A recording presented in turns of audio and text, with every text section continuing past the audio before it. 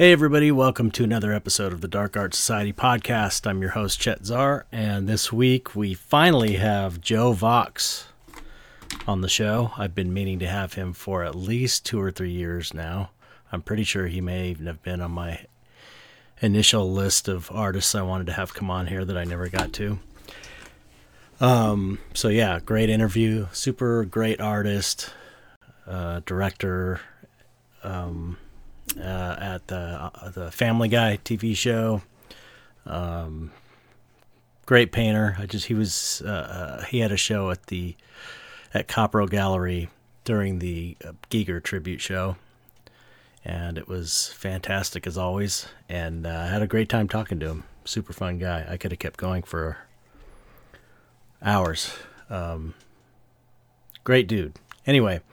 So, yeah, that's coming up, and what's going on with me? Well, I had to raise some money last couple weeks, so I made some new products. Been hustling behind the scenes, trying to make some money, and I think I got what I need, so that's good news. Came out with some new products and new canvasy clays. I've got the Divine Feminine canvasy clay at chetzar.bigcartel.com, and I've got Skullflower 2 as a canvasy clay, and I got these. I haven't even promoted these on regular social media. Most of my stuff I promote straight to the Patreon first. So if you're on my Patreon, which is patreon.com/chetzar, you get to see all my new stuff first. I haven't even promoted these publicly yet, but I got these wall plug hand sculpted plug wall plates, and I got some somewhere around here. I got some for light switches, and they came out really cool, so I finally put those for sale. Anyway, that's been my focus the last week or so, and now I'm back onto some tool posters and commissions, the usual.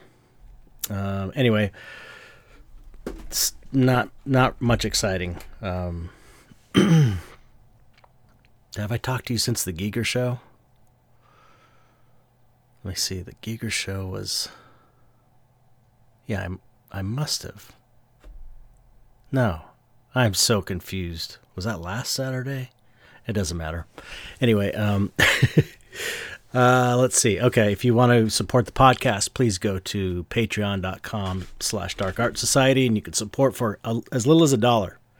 $12 a year. I mean, what a bargain, especially if you listen to the show every week. That's like a total bargain. It's nothing.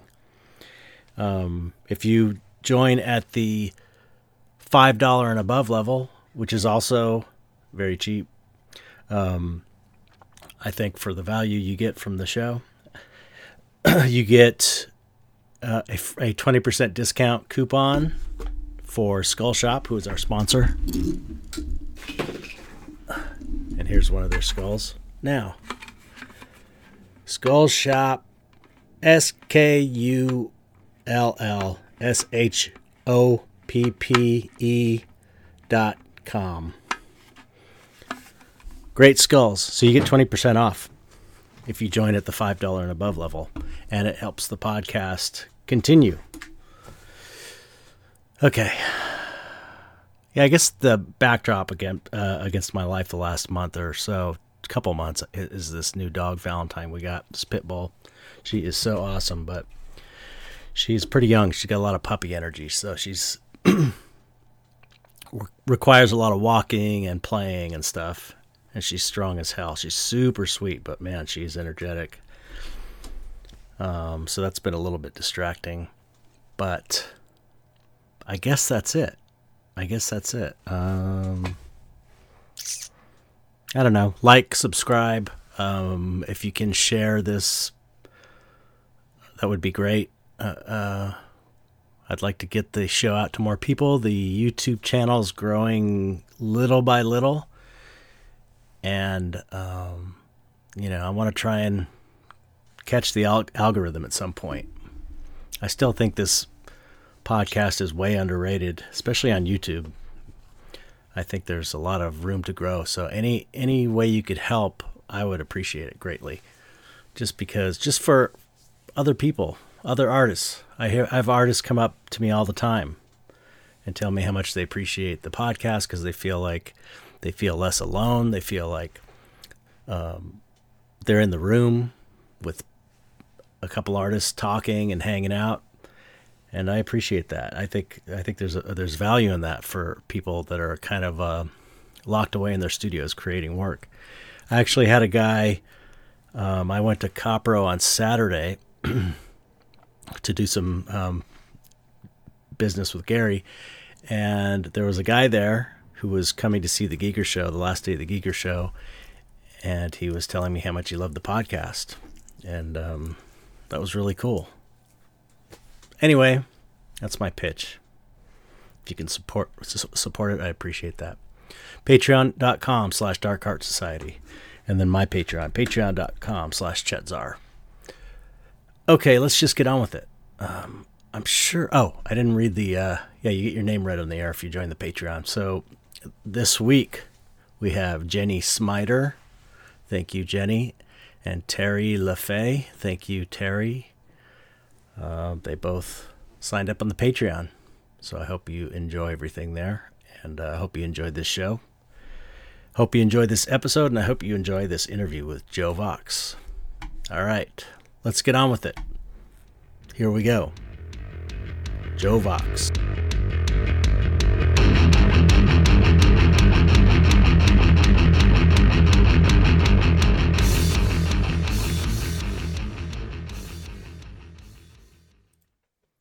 Hello, Joe. Chet, my man. So good to see you. Good to see you too, man. What a horrible start to a podcast. Hey, technology is tough. I am by no means a master of it. I am usually so good. I mean, I'm set with this, and it for some reason it wouldn't let me log in. I don't think I'm in the right account. I think I'm in some other weird account that I had set up and forgot about, but it was like the only thing I could do at the last minute. But anyway, it just logged me out. None of my meetings. I've got all these meetings scheduled for my Patreon for mentorships, this level I do, and they're all fucking gone. So that's like, yeah, if you clicked onto maybe the different account, it would be there, you think? Yeah, I hope so, unless who knows? I'll deal with it later. Anyway, yeah. Well, this is about you. Yeah, thanks so much. Invite. Yeah, thanks so much for coming on. I meant to have you on like 2 years ago or something. It's just like, But you finally reached the bottom of the barrel, Chet? Is that what we're saying?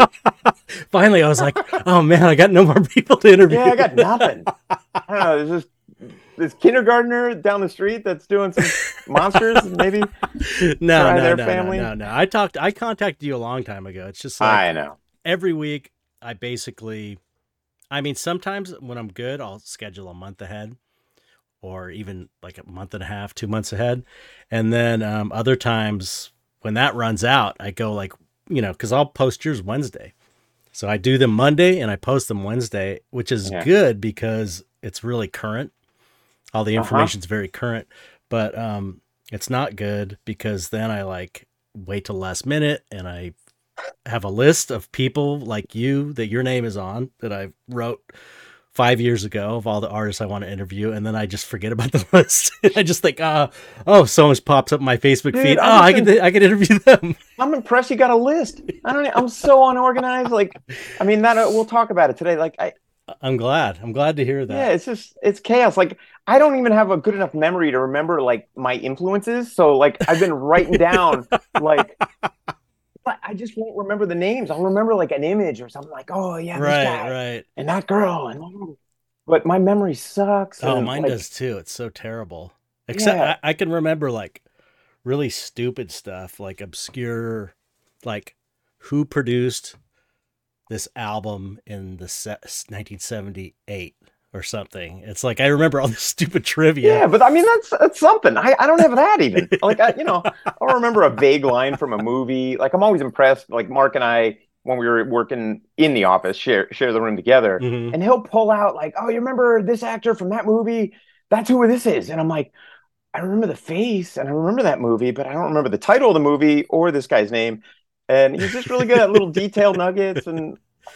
It Some makes me worried about my future as far as like I dementia, know. Alzheimer's. I'm like, oh God, Tell I'm, me, I'm gonna be man. that guy like wandering around on the street, like, hey. Where am I? I have a friend who he has such a great memory, and we spent so much time together when I was younger that anytime I need to remember something that I can't remember, or think of a name or something, I just ask him. He remembers it all like it's yesterday. It's so crazy. Cataloged. That's good. Yeah. Some people Oh got it man. and some people don't. Yeah. And I thought like my dad's got a really good memory. And even post like he kind of recently suffered a stroke.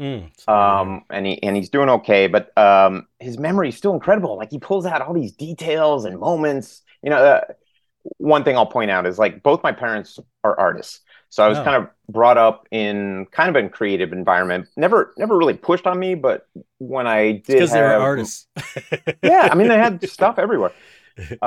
So like uh, early on I was always going to their art shows. Both of them were professors of art. They would teach drawing, painting, stuff Oh, like that. amazing. That's amazing. But then they show professionally. So they had this kind of dual career thing always going. They had That their is so personal cool.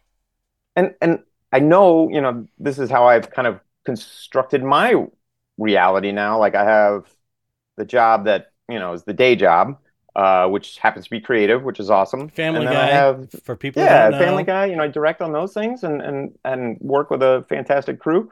And then, uh, pursue, the painting world on the side.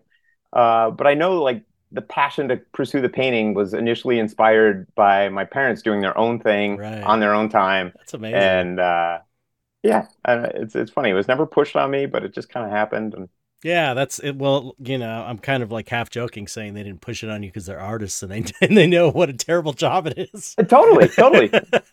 But my Well, my dad was the same way. It was like, yeah, I mean, he's a super talent. It's funny though, because you can see, how you evolved from your dad, super detailed yeah, paintings, yeah, yeah. kind of mystic Mm-hmm. uh, Yeah, there was and an influence for sure. for sure. When I look at my parents' work, and they're more like fine artists in the sense of like they do kind of abstract landscapes. My mom does these detailed drawings that include kind of a lot of natural elements, feathers, and Mm-hmm. environments and stuff.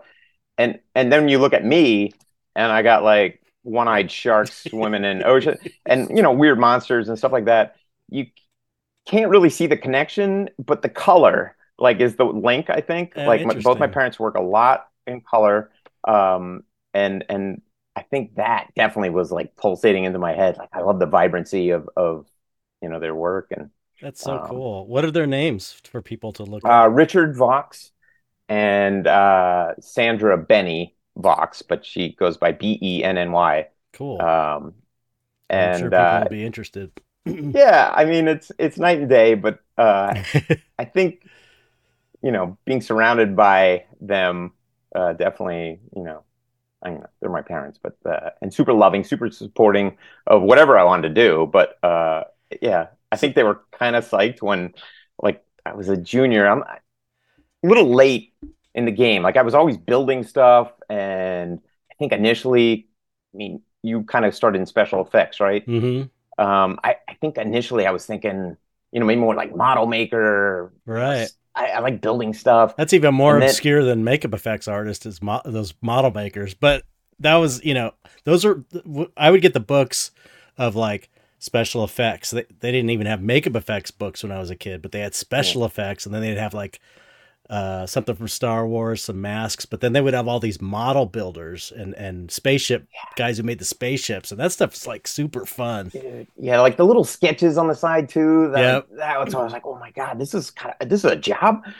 And I just remember like, I'm watching all these horror films slash science fiction films and spending a lot of time doing that, doing pretty well academically. I had like this dual personality, and I've kind of continued that where I'm like I did well academically. Mhm. I didn't push myself to take like the harder classes, but I did well.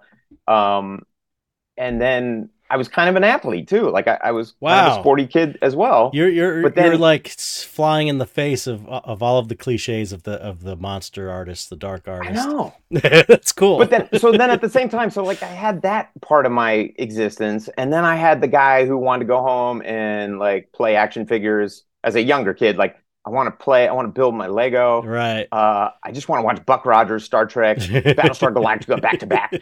And then but then, like but then I'm gonna go play touch football or basketball. Hey, well, that's So Frazetta was an athlete. Frazetta was like almost he had to choose between being an artist and a professional baseball player. yeah, And my dad was an athlete. really? He was the captain of the football team. Yeah. Whoa, So that's that's cool. yeah. So it's like that's it happens. Yeah, it totally happens. And I mean, I never got like those kind of offers. I'm not talking professional anything, but like I enjoy the competition and Mm. uh didn't not excel. Like I did pretty well here and there. But these two parts of my personality, like through those formative years, were always like battling. Oh, Like, really? Like you well, a know? little bit, because Did you like notice that at an early age? Did you think not about not that, or was until it? like after like and there was a point, because I ended up going to Syracuse for to get an illustration degree. I think I was starting out in like a path where I was going to mix film and like drawing Oh, wow. somehow, and that was the only thing I could figure out as like a path to maybe industrial lights and magic. Mm-hmm. Like, oh, well, I guess if I have a film degree and I this is like computer graphics were just kind of starting, and Yeah. um I but then I was like, the film is just too muddy and complicated, and I was definitely more attracted to the drawing and painting. So I got this illustration degree. But while I was in college, I was also playing for the club volleyball team. Like I was a Wow. big volleyball player. So like, I'd have weekends where I was like, shoot, I got to work late to get the painting done because I know I'm going to be traveling with the team so in this competition all weekend. And then, but I cared more about the project, and eventually my body and everything was like, all right, this is too much. I'm going to simplify, and I'm just going to tell the team I can't play anymore. And I started letting go of those kind of pieces a little bit, Right. but just so I could focus and really progress. But like when I look at like a guy like you, a guy like Mark, I can tell you guys have been drawing and doing this kind of stuff from a young age, or it Mm-hmm. feels that way at least. Yeah, I And I definitely was. started, yeah, and I started kind of late. Like I look at my drawings in like 10th grade, like I was playing Dungeons and Dragons, and I would like draw my character or something. And it's The good old days. yeah, it's laughably terrible. Like it's not even like, oh, he shows potential. It's just really bad. And I've interviewed a couple artists on here that started late in life. Like one, I don't remember who it was, but they didn't start until they were in their 20s. So it's like if you got the drive and if you have the passion for it, you know, and you have a yeah, little bit of talent or a little bit of ability, you can do it. you could do it. You know. Yeah, that's like I definitely focused at a certain point, Yeah, and and yeah. and I still feel like, I mean, I know no artist ever feels like they have all the skills they need. Yeah, no. Like I'm Never. complete. So you're Never. always developing, but like I really feel like my jobs in animation were like an extension of schooling, because I was, That's you know, still developing. same with And me in effects. yeah, I right. Like really felt you're like that around all was these super talented folks, and yeah, it was like the best art school ever, better than going to yeah, regular art school. Was yeah, being on the totally. job. Like if I could have, I mean, I enjoyed my college years, but if I could have bypassed and gone right into this, but I know I wasn't even, I needed those college years to Right. like buy me some time to like, okay, I'm drawing and painting more and more and more. And even when I graduated, I look back at some of that work, and like I like it, but it's still a long way off from where I am today. Yeah. So, um, I would. I have top, to. One. Let me interject. One thing is, yeah, I was because I tried to be athletic because my dad was like a football fan, and you try, and he was an artist, and it's like I tried it, but I just and I was okay. I had a good year in kickball one year in like the third grade where I was really good at kickball 1 year, and then dude. it was over.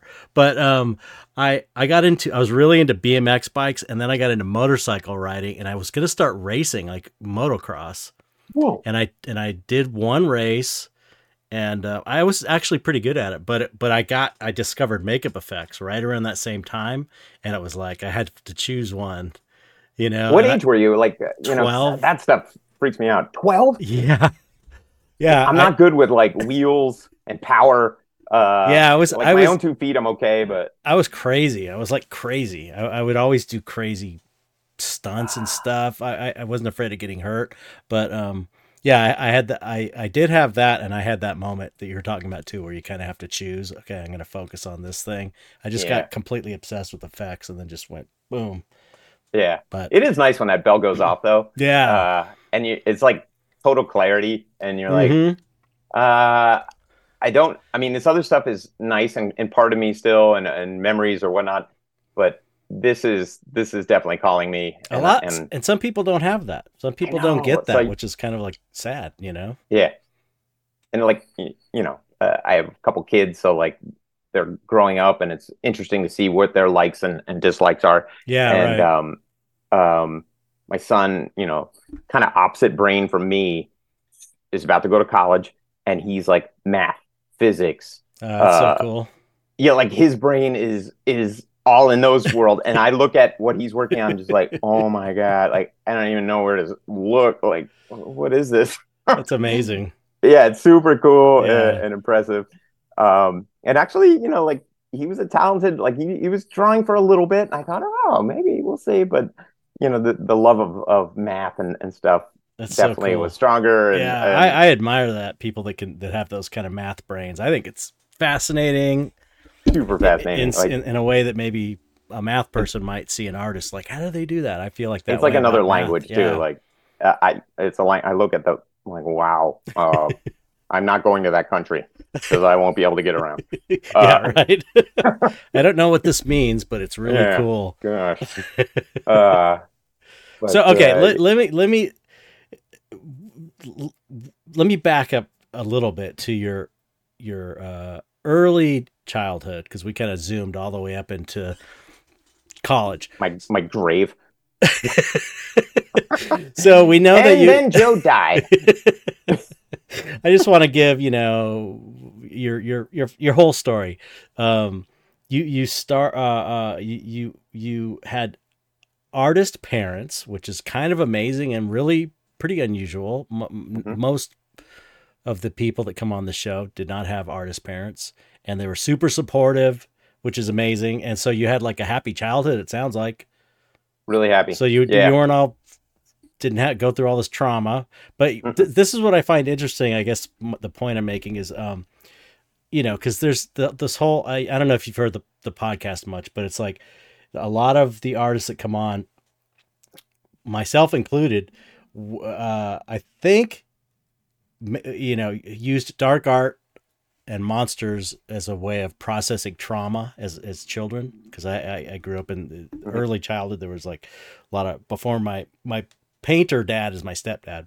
My Okay. biological dad left when I was like 5, and there Wow. was a lot of turmoil around that. So I feel like that the horror movies and the monsters and drawing and kind of keeping to myself was all in a way coping with the trauma. Hmm.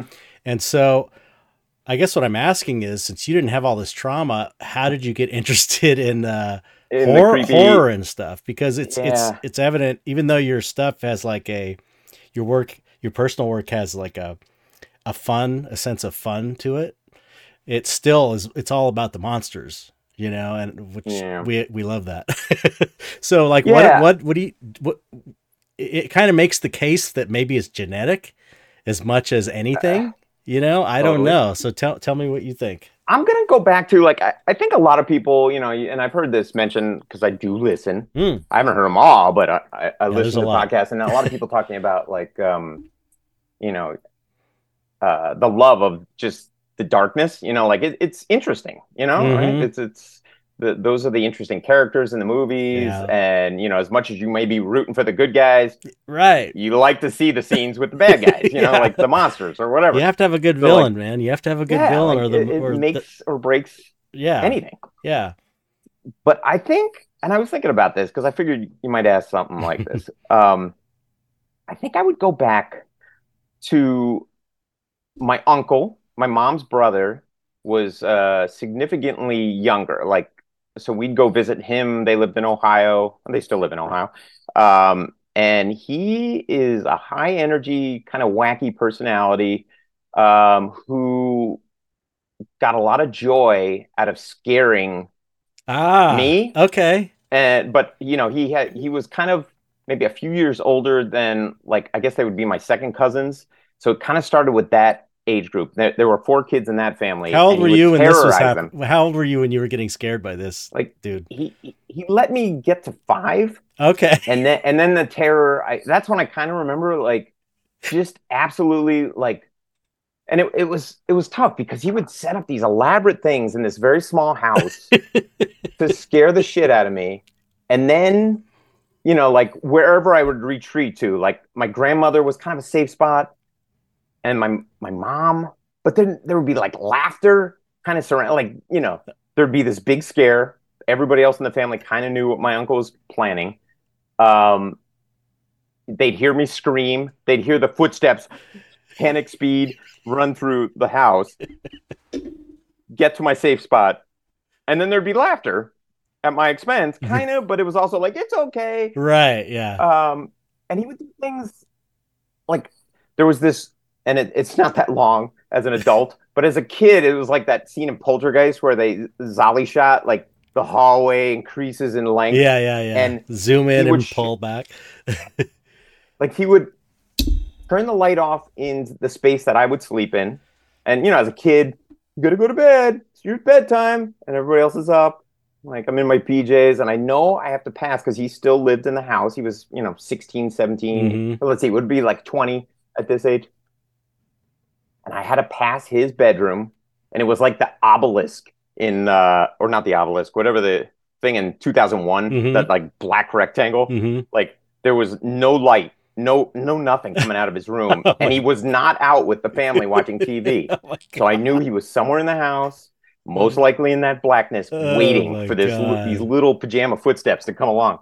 And he would throw, there would be like this headless Charlie McCarthy doll, Oh my and he'd god. put like a butter knife in its chest and like markered some blood, and he would, he's a very funny guy, and he's got like some great screaming voices, and he Uh-huh. would, throw this thing as I would sprint down this hall, like, I gotta get past him. So, like, that was one move he had. He had some other elaborate traps he set for me. And Sheesh. then I remember my grandmother, she set me up for one once, like, can you do me a favor? Go down to this pantry, and I need some chicken soup for lunch. And it's the middle of the day. Uncle Joe's in the shower, getting ready. He worked at like a grocery store at the time. I'm like, okay, grandma's asking. I want to be helpful. Uncle Joe's in the shower. I hear him. I'm gonna go downstairs and do this. The pantry in this like old Ohio house Mm. is under, it's like this little like troll door underneath the staircase, so you got to go down the stairs. My uncle unscrewed all the light bulbs, and my little 5-year-old arms can't reach the Oh chain my anyway. god. It's like this little swivel latch to this mini door. Open it up, and he had it all rigged so that, and it had to be just pure great timing, but as I reached for this doorknob and swiveled it, his tape recording of like monsters went off, like, I shot up the stairs. Like, I think, I had great vertical leap. The whole flight of stairs and two jumps into the living room. Grandma's there, Aunt Jones, everybody's there laughing. My parents, my uncle, wasn't in the shower. He was just Wow. waiting. But then he would confuse me because, like, there were points where I was like, oh, God, I hate this guy. I hate coming now. I loved, because it was always like holiday time. Mm-hmm. But then he would take me to like a toy store or a comic shop, and he'd just say, get whatever you Yeah, want. I felt guilty. Yeah, I mean, sure, for sure. Like, ease the guilt a little bit. But yeah, then he would like take me shopping, and I'd buy a bunch of Smurfs or comic books, or Uncle Joe's the best. Yeah. That sounds like my grandfather, kind of. Although my grandfather was a little, on my mom's side, a little more sadistic. But he would do the same thing to me. All of us, he would turn the lights off with the caveman mask and chase us around the house. Just yeah. like it's a little. I think that when the adults are in on it, that kind of fucks you up a little more. A little bit, right? So like, it's like there's nowhere to go. There's nowhere to escape this yeah, because no the safe. I adults have are no in on it. siblings. There's nobody else getting tortured. It's just me. So like, I don't know. Like, I love animals too, and I know you do as Yeah, well. yeah. Like, it would be me and the dog. Like, Mm-hmm. this one dog that we had. Like, there was the family favorite, and then there was this dog Pepper that was more of like a junkyard dog. Mm-hmm. Just kind of was always getting into trouble, like rooting through the trash, and Mm-hmm. people yelling at Pepper and like Pepper back, and like and no way hitting or anything. Just Right, right. just everybody was annoyed at Pepper, and I'm mad at everybody. So Pepper and I would hang out, and like, and I think this is like 4 or 5. Like this is where I really was bonding with animals. Like Yeah, we're a team, all right. It's all of us, or it's us versus them. that's And interesting. Yeah, it's interesting. but definitely part of it. And then on the other side, it was like creepy, but with a soft touch. My aunt and my grandmother would read me stories before bedtime. Not every night, but some nights. And they would choose stories from, and I wish I could find this fairy tale book, but they were a cross between like Devil and Tom Walker. It was like, some innocent person meeting the devil on the road, and, their life is at stake if they didn't sacrifice this or Right. that. And I just remember like, or she had this other great tale of this wolf that tricks all these baby sheep out into the woods and eats them all. And the mother, in a panic, uh, finds the wolf while it's sleeping by the river. And this fairy tale, but cuts the wolf open, pulls out all the babies that are still alive, replaces it with rocks, and Wow. stitches the wolf back up. And then when the wolf gets up like groggy, kind of like, oh, I feel so stuffed from all those sheep, those lambs I ate. I'm gonna get a drink at the water, the river, and all the rocks, the weight of the rocks, push the wolf into the river and it dies. What? Like That's pretty dark. stories I love. Oh, tell me the wolf one again.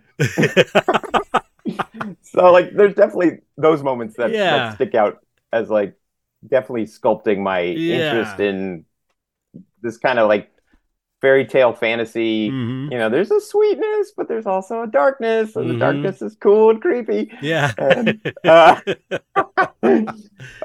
It makes so I sense. it What does, did yeah. you watch horror movies and stuff, or were you, it sounds like maybe you were more of a sci-fi guy when you're a I kid? think as a kid, more of a sci-fi Because guy. Like, it's like that's how it is. It's like there's I think people in our arena, it's like they were horror or they were most people liked both horror and sci-fi, but they liked one more than the other.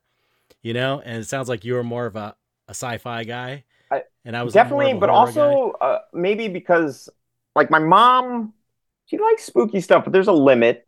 Um, and so I think, this is the day of renting VHSs and stuff like that. I'd go to the video store as a young person, and like be like, can we get this? And she'd be like, no. Uh, so part of it, like as far as the horror angle, like Night Stalker was maybe as close as I get, Oh yeah. and I really enjoyed that Oh show. yeah. Me too. Um, That was a great one. but like I didn't get to see, like I totally binged on it once I got into college, Mm-hmm. and as a young adult moving out here, like Best Buy would have these barrels of DVDs like for $1, and it would Yeah. be just these crappy horror films, and I'm like, I haven't seen this, I'm gonna try it. And or 10 horror films for Yeah. $1. uh I like kind of skip through it, like, Yeah. this sucks, This is I'm not gonna terrible. watch all of it. But definitely exposed me to a lot more at that age. So in like my early 20s is when I really kind of dove into the horror film, at least a Mm-hmm. little bit more. Mm-hmm. I saw Salem's Lot. I know Mark talked about this too, but the TV mini series that Oh was yeah. on in the 80s, So good. that so good. It's kind of comical in hindsight, like watching it, not the monster stuff, but like the drawn out like stuff in the city and the towns and who's sleeping with who, and you're just Yeah. like, oh Yeah. god, all right. Yeah. It's got its But I still problems, but it's like the scary stuff is fucking great. so great. And I saw that at like 11, and it Uh-huh. destroyed me. Like I had nightmares for months afterwards. Like I could not go to sleep without seeing the Barlow eyes like staring at me like scratching in my window. Yeah. Yeah, that was a great So one. That's it. yeah, that was and I think my mom probably like after she probably had to get up and console me most nights where I was like sweating in bed, Hmm. like buried under blankets in the middle of summer. But just like uh yeah, so she's like, no horror films for you. Yeah, okay. Sci-fi is okay. Uh Yeah, they and I kind saw of Alien, there's like crossover there. There's there's crossover. crossover. Alien was kind of a nice crossover, like a little Hmm. blend that I don't Hmm. think I had too many nightmares from that. Um the youngest nightmares I can remember were freaking Barlow and that clown in Poltergeist, that clown doll that comes out from under the Oh bed. yeah. Hmm. God, that did a job on me too. Yeah. Um, but yeah, Okay. so it So might have been just more like parental, like I want to sleep tonight, so let's make sure Joe doesn't watch anything too creepy. yeah. Uh, He has a vivid imagination. yeah, very vivid. So you weren't So at that early age, you were dabbling in art, but you weren't like totally committed to it yeah, like yet. I would sculpt things, if ever there was an option in schools, like you could build a diorama Okay. or you could write a paper. Right. I'm the guy building the something, doing the poster, whatever the creative option was. Okay. So it's I just was like choosing. general creativity and making things. Yeah, and I think like I loved Lego as a kid, so like Mm-hmm. it couldn't get too dark or weird, but I would build castles and those kind of Mm-hmm. things. Yeah. So there was definitely creative energy there. My buddy Marcus Gardega, who I play Dungeons and Dragons with to this day, uh, he and his brother really were the two people my age that were drawing like wizards, Mm-hmm. and I was like, God, I really like what they do, and I would try and emulate it, and that's kind of when I do these D&D characters, I'd be like, God, mine That was suck. fun. Dude, Mine drawing are so D&D bad compared characters to is what they're so doing, but okay. It like was so so fun I though. yeah, it was super fun, but like at the same time, I think I had some jealousy, envy that, Uh, like, they already got it. Like, and he went on, like my friend Marcus went on to do more like IT stuff. hmm. He totally could have been That's a so talented weird. artist too, Yeah, but it's a trip to see that happen.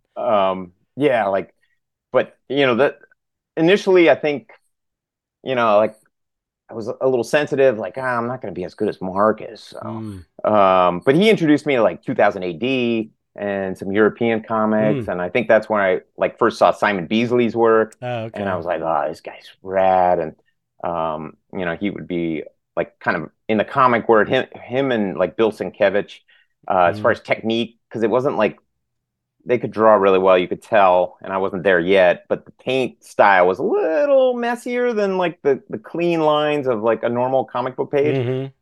There was some splatter, and Yeah. I was like, oh, I can get into this. Like Yeah. it's not super anal.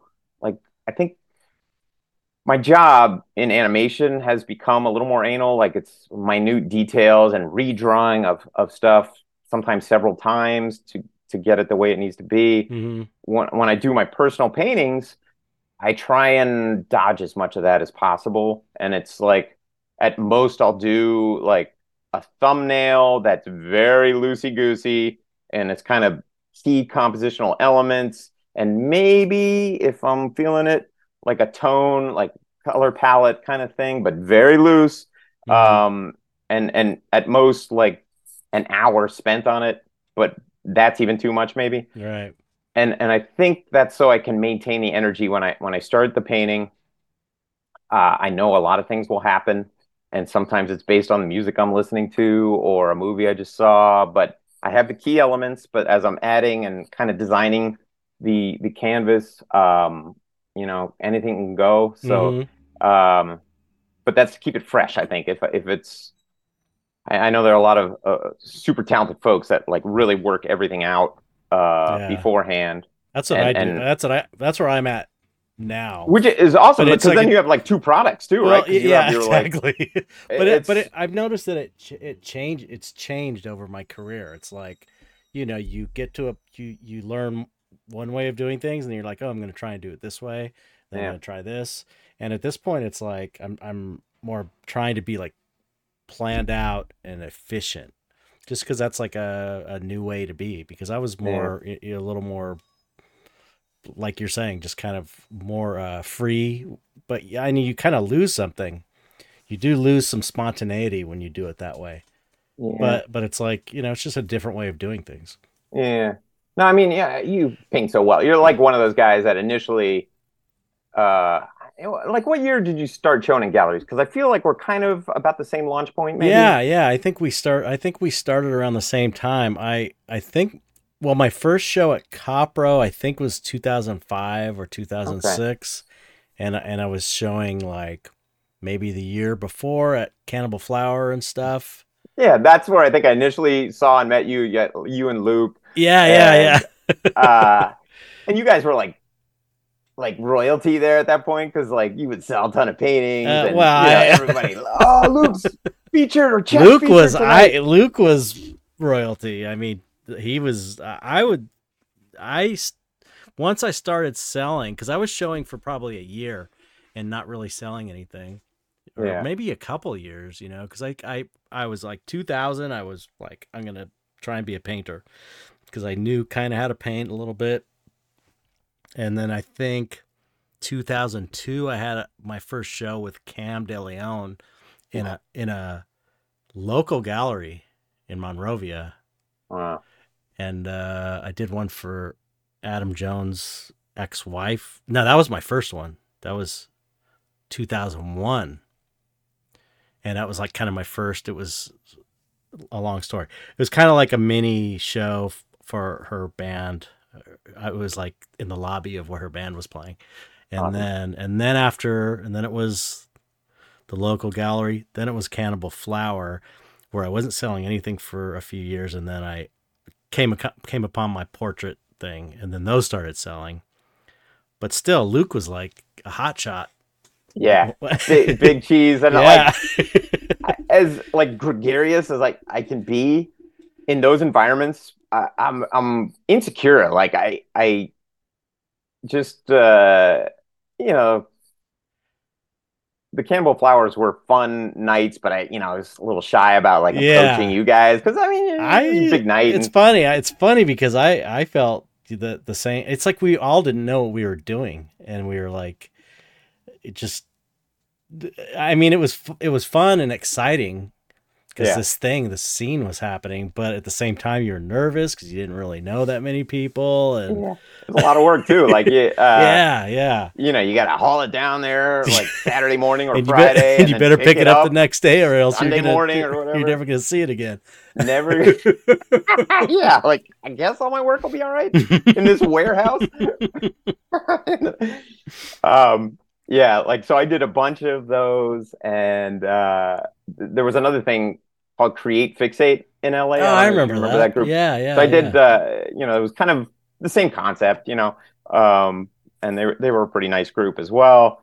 I did a bunch of those, and Gary was the one guy, like, because I went to La Luz and showed them what I had, and they were like, eh. Can't remember where else I went, but Gary was one guy like, yeah, yeah, okay, put you in a group show or something, and Oh, that's he's cool. always been so sweet, and That's awesome. yeah, and then he started to hook me up. I think after like a few group shows and maybe some small shows, um, with his brother at the Key Club, and Yeah. we did like the room downstairs where like VIPs and the band would hang out. It's a like kind of velvety, fun, dark cave-like space. Yeah. Uh, I think I was in a show there that LC did. I don't doubt it. I Yeah. think I sold a painting. It was one of the first times I sold a painting. I think that was at the Key Club. Anyway, I'm sorry. Go No, I mean it was continue. just like a fun place. It was the same kind of thing where it'd be like up for a weekend or maybe a week at most. Yeah. But they'd try and sync it up with a cool event, like they're having a cool guest, and then you come and invite people, but there'll be other people down there as well. Hmm. And I think that was one of my early sales too. That I was like, ooh, this is kind of cool. Yeah, it's so Pop up, exciting. hear some music, come down, Yeah. socialize, talk about some art. It's amazing when you first sell a piece, Yeah, it's like, wow, okay, I can yeah, do this. yeah. I think like the consistency for me, and it's probably my fault, like over the years, because I'm never like 100% in on. I'm an artist gallery guy. Like it's Yeah. always juggling, It's hard to make a and living that way, it is. And I'm like, I'm so impressed with like you and Luke that just these guys that just go for it. And I know I also know I don't have like, I mean, I guess I could learn, but I know I'm kind of stupid, I guess. But like like the business angle of stuff and the I don't Yeah. know, just you gotta really hustle. You gotta Yeah, constantly yeah, hustle. And yeah, yeah. It's like maybe I'm no, I feel you. It's like I just had to learn it because I had to. yeah, It's like but I wasn't talented in that way. Um, Although I kind of had a knack for it a little more than I thought I would once I learned yeah, it. But I was thinking about this the other day that, because I mean, I would love to just be a gallery artist and like I paint, gallery sells the work, and it's enough. It's enough to yeah, cover everything. But it's not. It's not enough to cover everything. So I have to kind of do this. I was thinking about it the other day. I'm like, I have this kind of retail business, this online business. It could be selling socks or seeds of plants or whatever, but it's like it's my artwork, my prints and stuff, and my yeah, merch. And so it's like it's not a fine art job. It's like a retail or yeah. I get your own retail shop.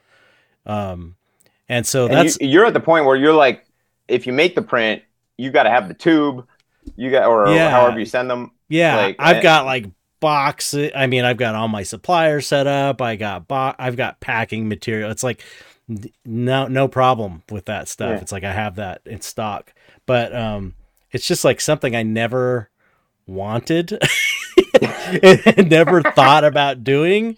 It's just like, okay, this is if I'm gonna make this happen, if I'm gonna make this career happen, I'm gonna have to do this. yeah, Learn how to do it, and it's kind of painful, but it's just definitely worse things to do. totally, totally. Like, how do you? I know you probably talked about this, so you don't have to spend too much time. But you like do that part of your business like morning, and then Yeah, like paint evening, yeah, or yeah, yeah, yeah. That's exactly. It's like morning. Because I have someone come over and help me do up until 12, do like hmm shipping and stuff and resin cast and resin casting and stuff.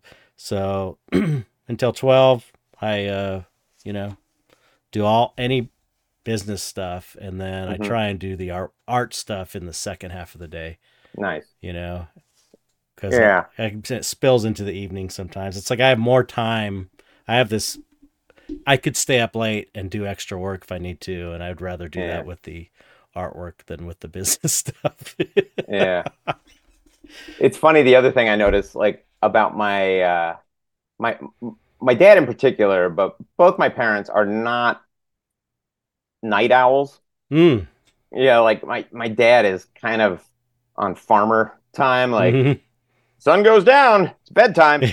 But then he'll get up at like 4:30 and sometimes he would be working in the studio That's how my dad at that was. time of My day dad was just until, you know, everybody else woke up. yeah, And so I've noticed as I get older and older, I think young Joe was like, I'm gonna stay up late and be different and be a night owl. And of course, in the college years and younger years, there was a little bit of that, but I could definitely feel myself sinking into the sun went down. Better go to bed. I, And I my kids make fun of me all the time because I need naps. Like yeah, I can't exist without them. Like I gotta like yeah. take them. And whenever I can, I'm like, "Where's Dad?" Oh, I know. Yeah. And that's It's where my assistant, my dog, who you can't see behind me, is like my number one supporter of naps because she's like on her back oh behind me. yeah. Uh, She's almost on the same schedule I am. Like a dog, I need 20 hours of sleep a Yeah, day. right. I got up at 5:30 this morning. It's like Dang. I'm a night owl by nature, like since I was a kid. I used to be up. My dad used to get up at like 4:30 in the morning and meditate, and every day. And I would during the summers I would be going to sleep and see him getting up to go meditate. Good night. Yeah. Because I was like a super night owl. I've always been that way, but I do so much better when I get up early. You know, I don't like it. I mean, I don't really like it, but I like the feeling of like, oh, it's early. I've got so much more time ahead of me to do everything I Yeah. need to do. Whereas if, you know, you're up at 3 in the morning, 4 in the morning, and then you wake up at 1, it's like you feel like, oh, my whole day's screwed, Yeah. you Yeah. I know? think, So I'm forcing myself to do that. yeah, I mean, five's intense, dude, or 5:30 or Yeah, whatever. that was random though. I just woke up for That's some next reason. I level. went to bed early though. I went to bed like 9 o'clock or 9:30 last night, Yeah. which is weird. But I'm kind of forced these days. Like I start my workday early anyway, just because I like to try and wrap that all up by 4:35. mm, Um, but my dog is recently diabetic, mm, so she needs shots, insulin shots every 12 hours. okay. And like initially, her meal times were like 8 or 9, when we'd wake up officially, and 4:35. Hmm. But now with this 12-hour gap, we're like, oh, we need to find like a time that's reasonable in the morning and also reasonable at night. Like, yeah, we could wait till 9 in the morning, but eating dinner at 9 at night is a little Yeah, intense. right. So I got to get up at 6:30, feed her, give her a shot, take her for a walk. So like now it's kind of just Just the something we routine. do. Yeah, yeah. Yeah. That's good. But That's good. That's what yeah. I normally do. I'm like 6:30. It's like I've gotten to where, well, that's not true. I try to do like 6:30, and I Yeah. was on that schedule for a while. But what happens with me is that some kind of deadline will come up, and then it's over. You know, especially an art Yeah. show. It's where it's like, okay, I got to get all these paintings done. I waited until the last minute again, not because I'm lazy, but because I was doing all this other stuff I have to do, Yeah. you know. So, and then that always ends up going later, and then I end up sleeping in. So then I get screwed up. It's just this endless cycle with me. Yeah. But That's I'm, incredible. Like that's the other part that I know I've heard in your previous talks with people about, the ability to jam like that, like under pressure. Like I don't feel like I work well under pressure. mm, And so like I'm constantly doing whatever I can to avoid putting myself in those yeah, situations. I wish I had So that discipline to do yeah, but I that. mean you're extended. You have a lot of Yeah, commitments. yeah. I intentionally like underextend myself. That's smart Like, though. That's smart. well, not if you're trying to bust onto this art scene. You, You're doing all right. it's the wrong way to attack it. You seem to But be doing for all right for to my me. psyche, I'm Yeah. like, I can do one show and maybe one piece in a group show a year. That's it. Well, So you have a whole other job, which I wanna talk about because I want to focus on your artwork, but we do need to get to the Family Guy portion. I don't know how you are about talking about that because it's like that's your day job, yeah, and no problem. most people prefer to talk about their personal art, which I'm assuming you would kind of rather talk about than your day job. I'm But indifferent. Like, I'm super thankful for my career in animation because as I said, it was kind of schooling, and continues to be. Like, I continue to learn about, from all these oh, super I'm sure, talented folks yeah. I work with, and learn about animation, but also drawing and composition and stuff like that. Um, but it's kind of funny how, my first gig, my first animation gig was with Ralph Bakshi. I don't know Oh if you know that name wow, at yeah, all, of course. but like, he Wizards, man, that's one produced of and my directed. Yeah, Wizards like was like one of my formative movies.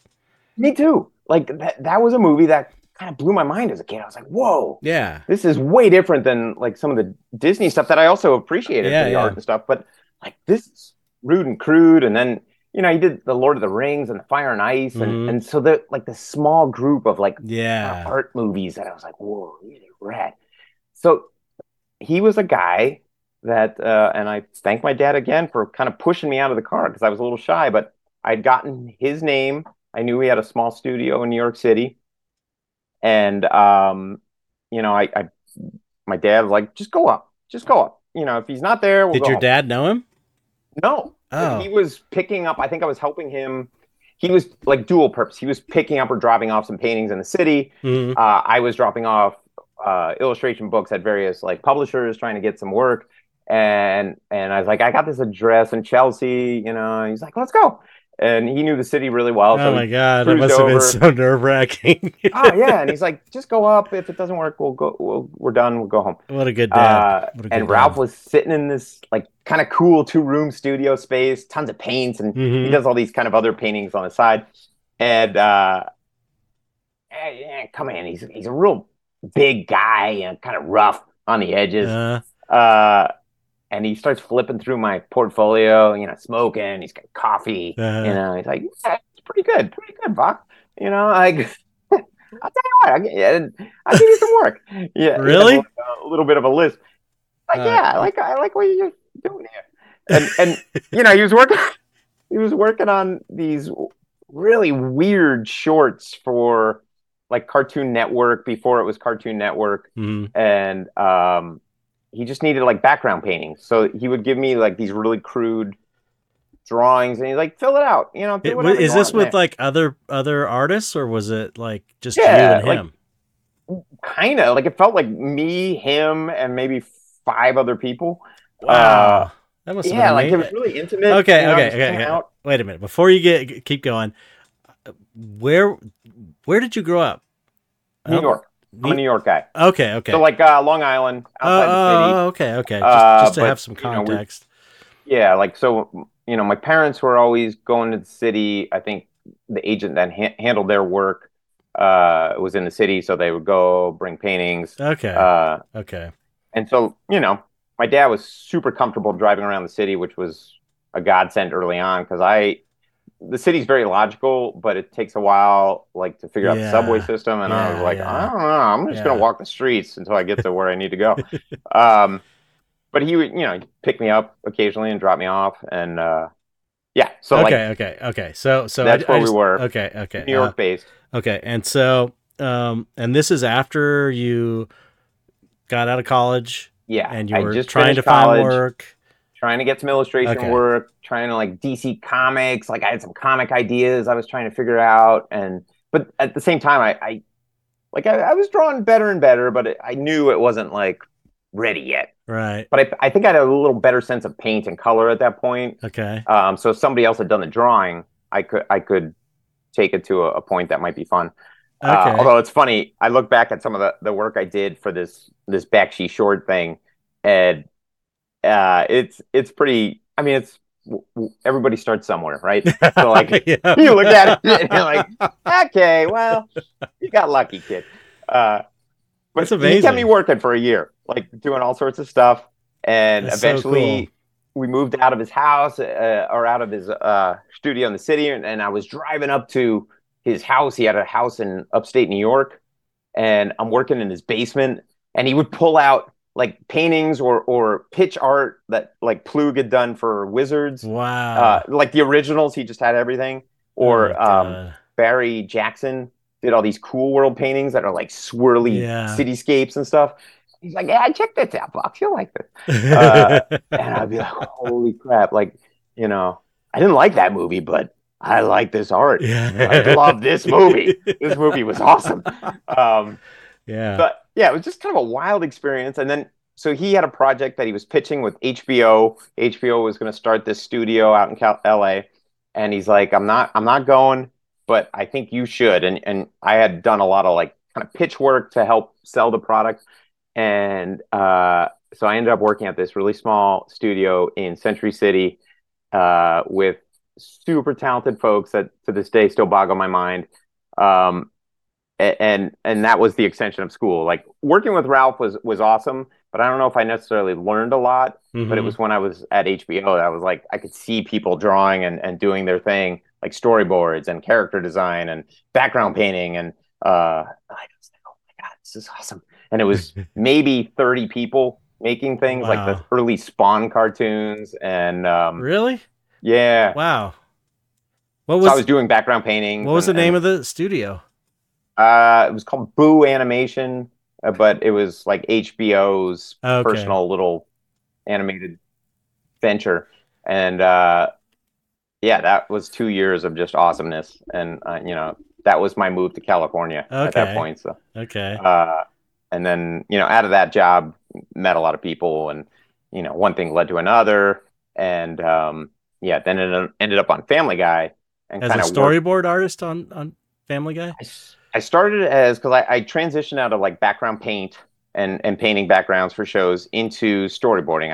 I like the storytelling aspect Mm-hmm. of the episodes, and there were some rocky years where I didn't quite have the skill set, and I'm still working to get that skill set. But like I remember working at Sony on a couple shows and just like having panic attacks because like a review I had didn't go too well, and Oh. they had this like really dingy bathroom like downstairs tucked away that nobody ever went to because it was kind of dirty and like filled with roaches and stuff. Mm. And it was kind of cool because right outside this bathroom door there was this storage facility that they have like the Wheel of Fortune wheel and all these like props and stuff. But I remember just going down there, sitting in like the crapper and not going, but just like, okay, come on, dude, just it's okay, just breathe, breathe, it's all right, go back up. And anyway, Wow. again, the kid continued. He kept working and improved and ended up starting as like a storyboard revisionist on Family Guy, What's a basically doing story? notes. Yeah, what's a storyboard revisionist? So storyboard artists would do a lot of the scenes, but then the supervising directors might ask for like, I don't like this scene's angle, or I want to improve the acting in Okay. this scene.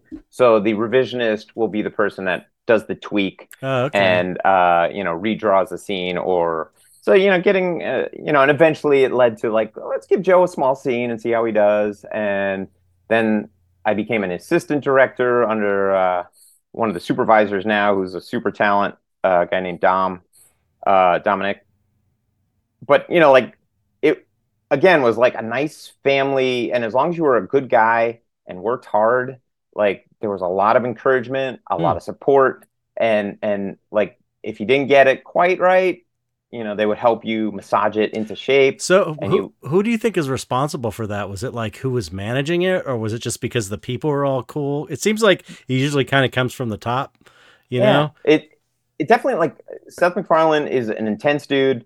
I don't have any relationship with him, but he definitely knows his craft really well. Hmm. And he had people under him, this Peter Shin, this Caravallo, and Shannon Smith, and this Dominic Bianchi now, and James Purdom, that were uh, knew what Seth wanted, but could present it in a way that would really help you learn how to consistently get it. Hmm. Like um, so yeah, it's definitely like the managing folks over there were super especially if you're a good person and they know that they don't want to Right. lose that and they know Yeah. you're going to keep working at it. But I mean, So they would just kind of groom you. yeah, but you hear these, you hear these stories about, I don't know, different art studios where, um, it's a toxic environment. There's assholes get ahead, and Yeah. incompetent assholes get ahead, and people that deserve it don't move forward. But it sounds like the environment you were in was very not toxic, non-toxic. Yeah, no, and I am super lucky because I know it exists out there. But I would say the majority of my animation gigs have been either with people from this original HBO group Mhm. who super thoughtful, very generous, with time or whatever, um, and just enjoyed the person as much as the art they created. Hmm. Um, and so like most of my jobs were either with folks that were part of that, even once it dissolved, or Um, and it's kind of like a little stone of shame right now, but my producers on Family Guy also produced at Sony, and Sony was great for the most part, but we worked on the show Dilbert for a couple years, and I had no clue that the guy was I don't think he was always. I think he kind of turned well, into a he prick. probably was. He just didn't have a Yeah, platform true, to really. true. Uh, but so now I don't talk about that part anymore. But Oh, that was my initial directorial gig. Like I really? yeah, I worked on the last season of the last episode of the first season of Dilbert, uh, and then the second season. Wow, But my producers on that show were incredible and super great that's people. cool. And yeah, so yeah, I've been super lucky to be surrounded by so many good folks. That doesn't mean everybody there is a great apple, but Right. enough good apples, Yeah. and I think attract, like management definitely has an eye for finding people that have good energy too, Yeah, which I've yeah. been impressed. Like That, even over the years, like now I'm the old guy, and like the younger folks coming in are just really positive, and that's re- part of being a good leader or manager is bringing good people like that in that are not yeah, only talented but good people, good energy people. yeah. I think it goes a long way, especially like we're all remote for the most part still, Oh, that's cool. but yeah, it's been great. But I think yeah, that ability to like see beyond the art or see enough of the art to know that you can improve, but I like your personality a lot. Right. Roll the dice on you a little bit and Yeah, see, yeah, okay, we're going to yeah, give you a shot. And I think there's a lot to be said about that as yeah. well. So, Absolutely. um, but yeah, so I kind of worked my way up the ranks. I was assistant director for a couple years. And then, the guy I was working under uh, is a superstar. And they're like, we want you to be like one of the supervisors now that will oversee the whole series. And Joe, do you want to direct? And I'm like, okay.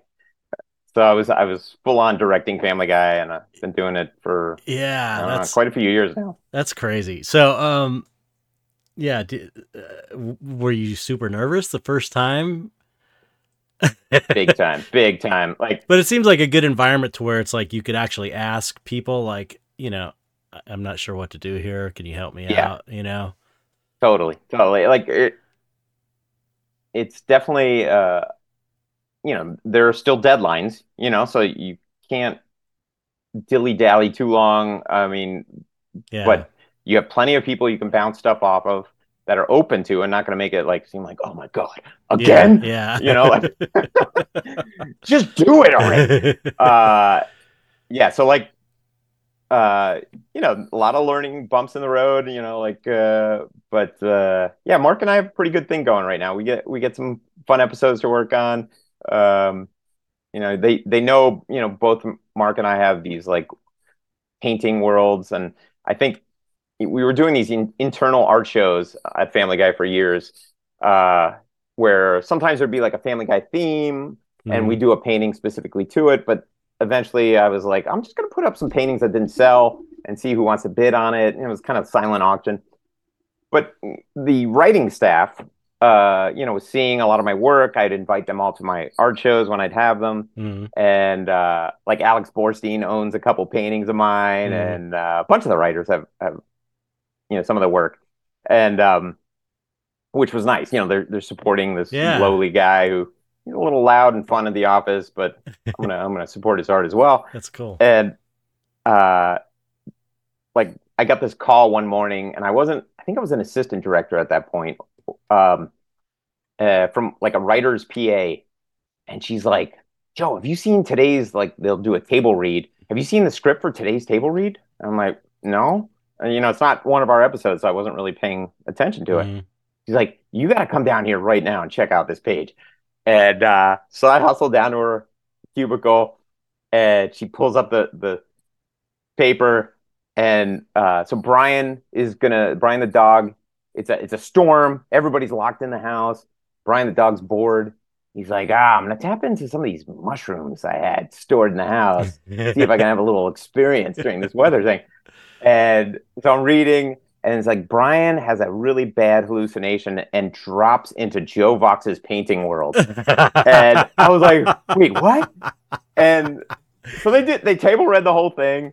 And I was like, dudes, this is really cool. Like, thank you very much. And they're like, we scripted something because we needed something in the table read, but we intend for you to just do your own thing, and you can write whatever you want. And, Wow, that is the coolest, dude, it was man. so sweet. It was like a super fun experience. I What's the name of initially that like episode? I have to watch that. it's the Seahorse Seashell Party.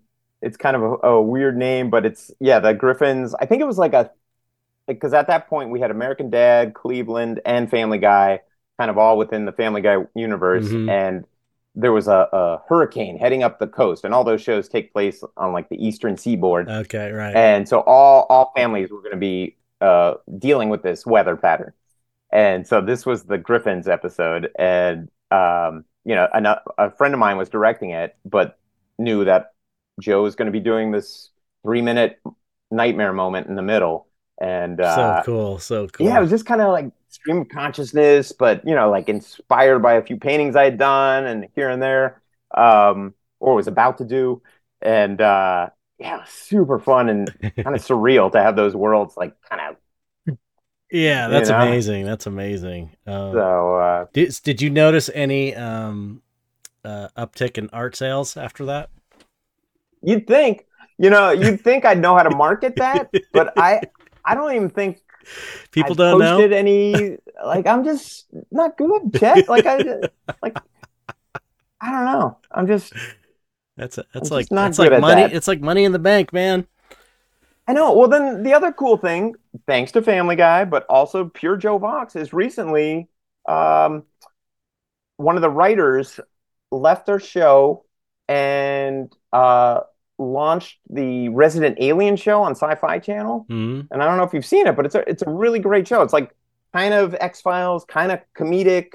There's some intensity to it. Hmm. But he called me last summer and he's like, "Hey, so we have this character in the show that's going to be introduced this season called Goliath, and he's kind of like a Banksy type person. Like nobody knows who this character is, but we need art to these images that are going to be like murals on the street and Oh, and cool. gallery shows, and like I'd really like to use your art." I was like, yeah, let's do that. And originally I was thinking, oh shoot, I'm gonna have to generate all this new stuff. He's like, no, no, no, I want to use stuff you've created. We've already been like scouring the internet and your website for images. Oh, that's awesome. Dude, this is awesome. That is so So I ended up cool. creating one original image, but they go to a gallery show of this Goliath, and it's all my paintings. I was working with the production team. They get them the images and That then they is blew so them up. cool. Yeah, It was super sweet, that's and I was like, great. oh my god. A few of the paintings, actually, all the paintings had sold. So if I did know the person, I'm like, I don't know if you watch it, but you might want to pay attention to Resident Alien this season Hmm. because you might see something that's in your house uh, on the show. So that was another cool, like, just kind of crossover, head butt that Okay, was just you have to now. fantastic. You have to sell. You have to sell prints. Do you sell prints of all those images from that show? That was the one thing. Like, I have this threadless account, and I did notice a Okay, little uptick for the fans, good, good. buying. So that was something. But yeah, I am so bad at I have these little golden eggs that are given to me. Here, Joe, we like you, and here's a gift. And the producer's like, don't worry about it. Like, you say Resident Alien all you want, and don't worry Wow, about giving us anything. I'm like, okay, great. wow. And what do I do with it? I mean, I tried, but Well, this is not uncommon. This is I think most artists are like this. I was thinking the other day how it's like this world is not made for us. It's like it's not made for us. It's like we have to try twice as hard just to kind of like be normal. Like it's made for other people. yeah, It's it not really is. it's not suited towards the artistic mind. It really isn't. My brain, like it's like tax season. My buddy does my taxes. and I'll sit down with him and he starts talking about things. And I could just feel my brain Oh, I know. slowly like, because this is a buddy, and I know he's got my best interest in mind, but I could feel like all like the ears are shutting down, and I just start daydreaming, thinking about other things I want to do later, where I really should be paying attention, but I'm Yeah, not. I know. It's so hard. It's so hard. Yeah, and the older I get, the worse I get Yeah. at it, at even trying. Like, you know me, guys, just not gonna stick. It's not gonna. I appreciate it, but um. Well, you're doing all right. I mean, you're doing great. Yeah, I mean, I'm super thankful that I've been able to carve out a little existence where I can do what I like to do, and yeah. I thank uh, the energies of the planet and all these things Yeah. for that. So, but yeah, it's crazy out there. So you were kind of building this fine art career while you were having this animation career. And Yeah, so, do you feel like the animation career has influenced your artwork? I mean, yes, in the sense that I feel like my paintings always had kind of like a cell, like this is a frozen All right. scene Yeah. from Yeah. That's a true. weird movie or Yeah. something. Yeah. It does have that Um, feeling to so it. I think it definitely helped keep it in that world. Um, and for sure, just the skill level, the composition, color palettes, whatever, like Mm-hmm. just absorbing from seeing other people work. It's you know what, I sorry to interrupt you, but it's the same thing with me and makeup effects. It's like if Yeah, you I think mean, it's like I'm doing these monsters. This is the same kind of stuff that we would sculpt. It's like totally, it gets right? in your head, you love it, you're into it, and it's like so yeah. That's kind of a dumb question now that I think about it. Well, no, but I mean, yeah, like it's not often or always that I think your potential day job can, Right. coincide with, your passion or I whatever. think if you're into But your job though, if you yeah, like your job, it's going to have an influence. for sure. And it's like I look at kind of Instagram in the same way. Like I post, but like 90% of what I follow are artists. Mhm. And every time you post something or Mark posts something or anybody, it usually if I'm having a moment where I'm like, I don't feel like painting today, or I just can't get my butt in gear. As I get older, it gets harder and harder sometimes to Yeah. like have this dual personality thing, and Mhm. you know, and then I'll see a post or something and be like, "Ah, they're doing it. I can do it. I can do it." And it's like motivation. It's like Yeah, uh, I get that too, for it's kind of sure. like a celebration too. Like I'm like, oh man, I love their work, and they're still working hard at it. I Mm, can still do it too, I think. that's So like cool.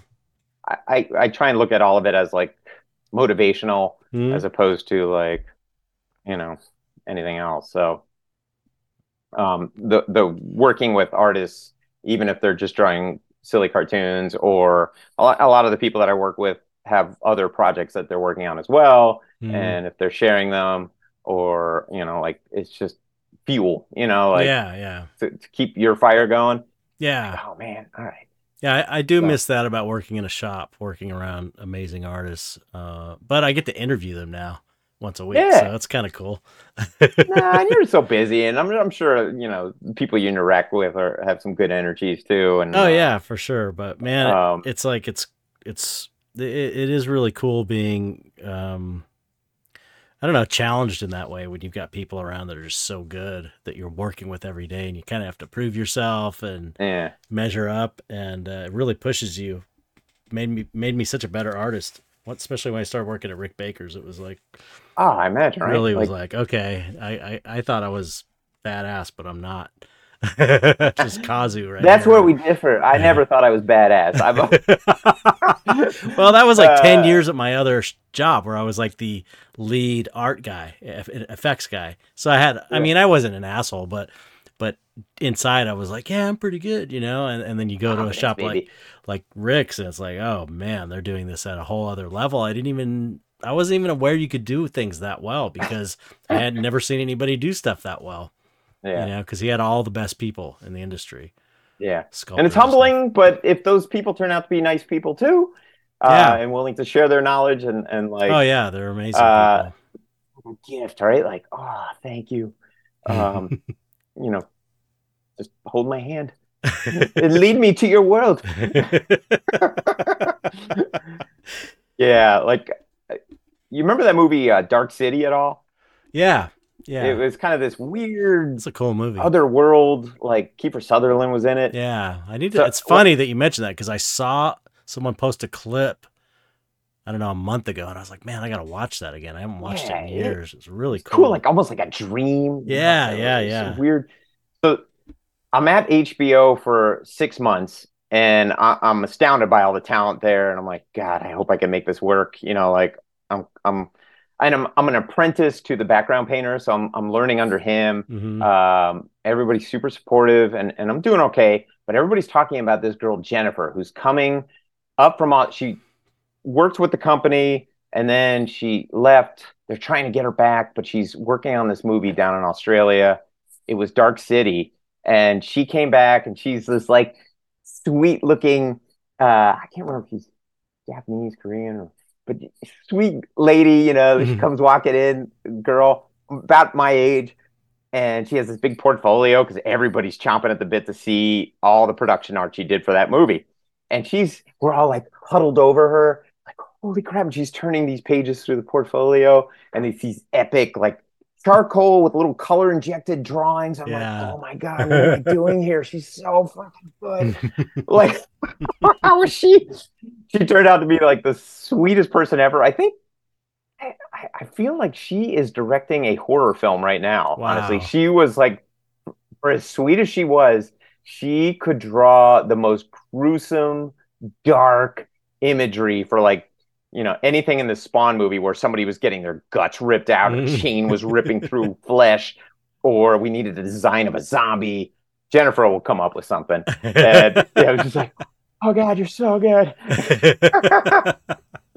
Those were the years. Like I was so insecure and like, Yeah. and I never had that moment of like, I'm really good at what I do. It's always been a struggle, like a fight for every painting. Still continues. Like I Wow. start and I'm like, I think I know where this is going. I hope it'll go well, but I'm not sure. Wow. Oh, you don't know that from the artwork, that's for sure. I mean, I was just at the gallery Saturday. Nice. Did you go to the club? Yeah, I should have been there, but Yeah, I I forgot. went there for business stuff with Gary, and I had a walkthrough, and it's like, yeah, your show was so awesome, man, so Man, thanks a lot. awesome, so great. Just your colors are amazing, and I didn't even realize you were an acrylic artist. I just Yeah, assumed you were an oil painter because it looks like oil to me. I mean, it's like, yeah, it's one of those. it That's an doesn't animation matter. product as well. It doesn't matter. It's Um, like when you paint that well, I feel like it doesn't matter what the medium is. It's like it's either good or it's not. You Yeah, know what I mean? thanks, man. It's a product of working in animation though, because we initially Yeah. were working with these cell vinyl paints, Yeah, which I cell love. vinyl paints. I've never Oh, used those. I had some and I dude, never they were the used them. best, and the company went under. And like, I know there's a bunch of artists that are like I know. struggling to find a Everybody medium loves that, why were they so great? like, for one, like a lot of Liquitex, a lot of those paints would dry with like a really high gloss. And these Mm-hmm. paints were designed so that if camera lights, which would be on either side of Oh. a background painting, they were almost like a gouache in the sense that they were super flat, no reflective light or anything. Hmm. And also like the tendency was a little more fluid, so it would dry in a flat shape as opposed to like Oh, okay. Okay. like Mm-hmm. leaving kind of edges and strips and stuff if you unless you really smoothed it out. And it had a really nice like range of color and palette and stuff that you could choose from. Was it like But was it solventy in any way or was it just like an acrylic base?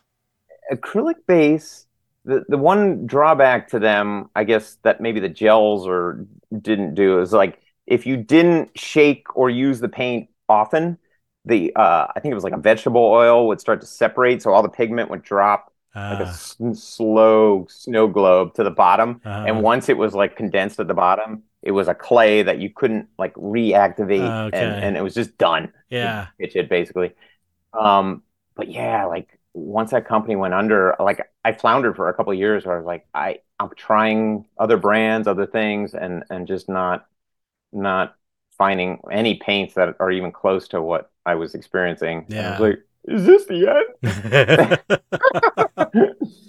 And then Yeah. I Animators found love Golden it. came out with like a liquid version of some of their other paints, and I've been using a lot of that. And I tried some Nova too.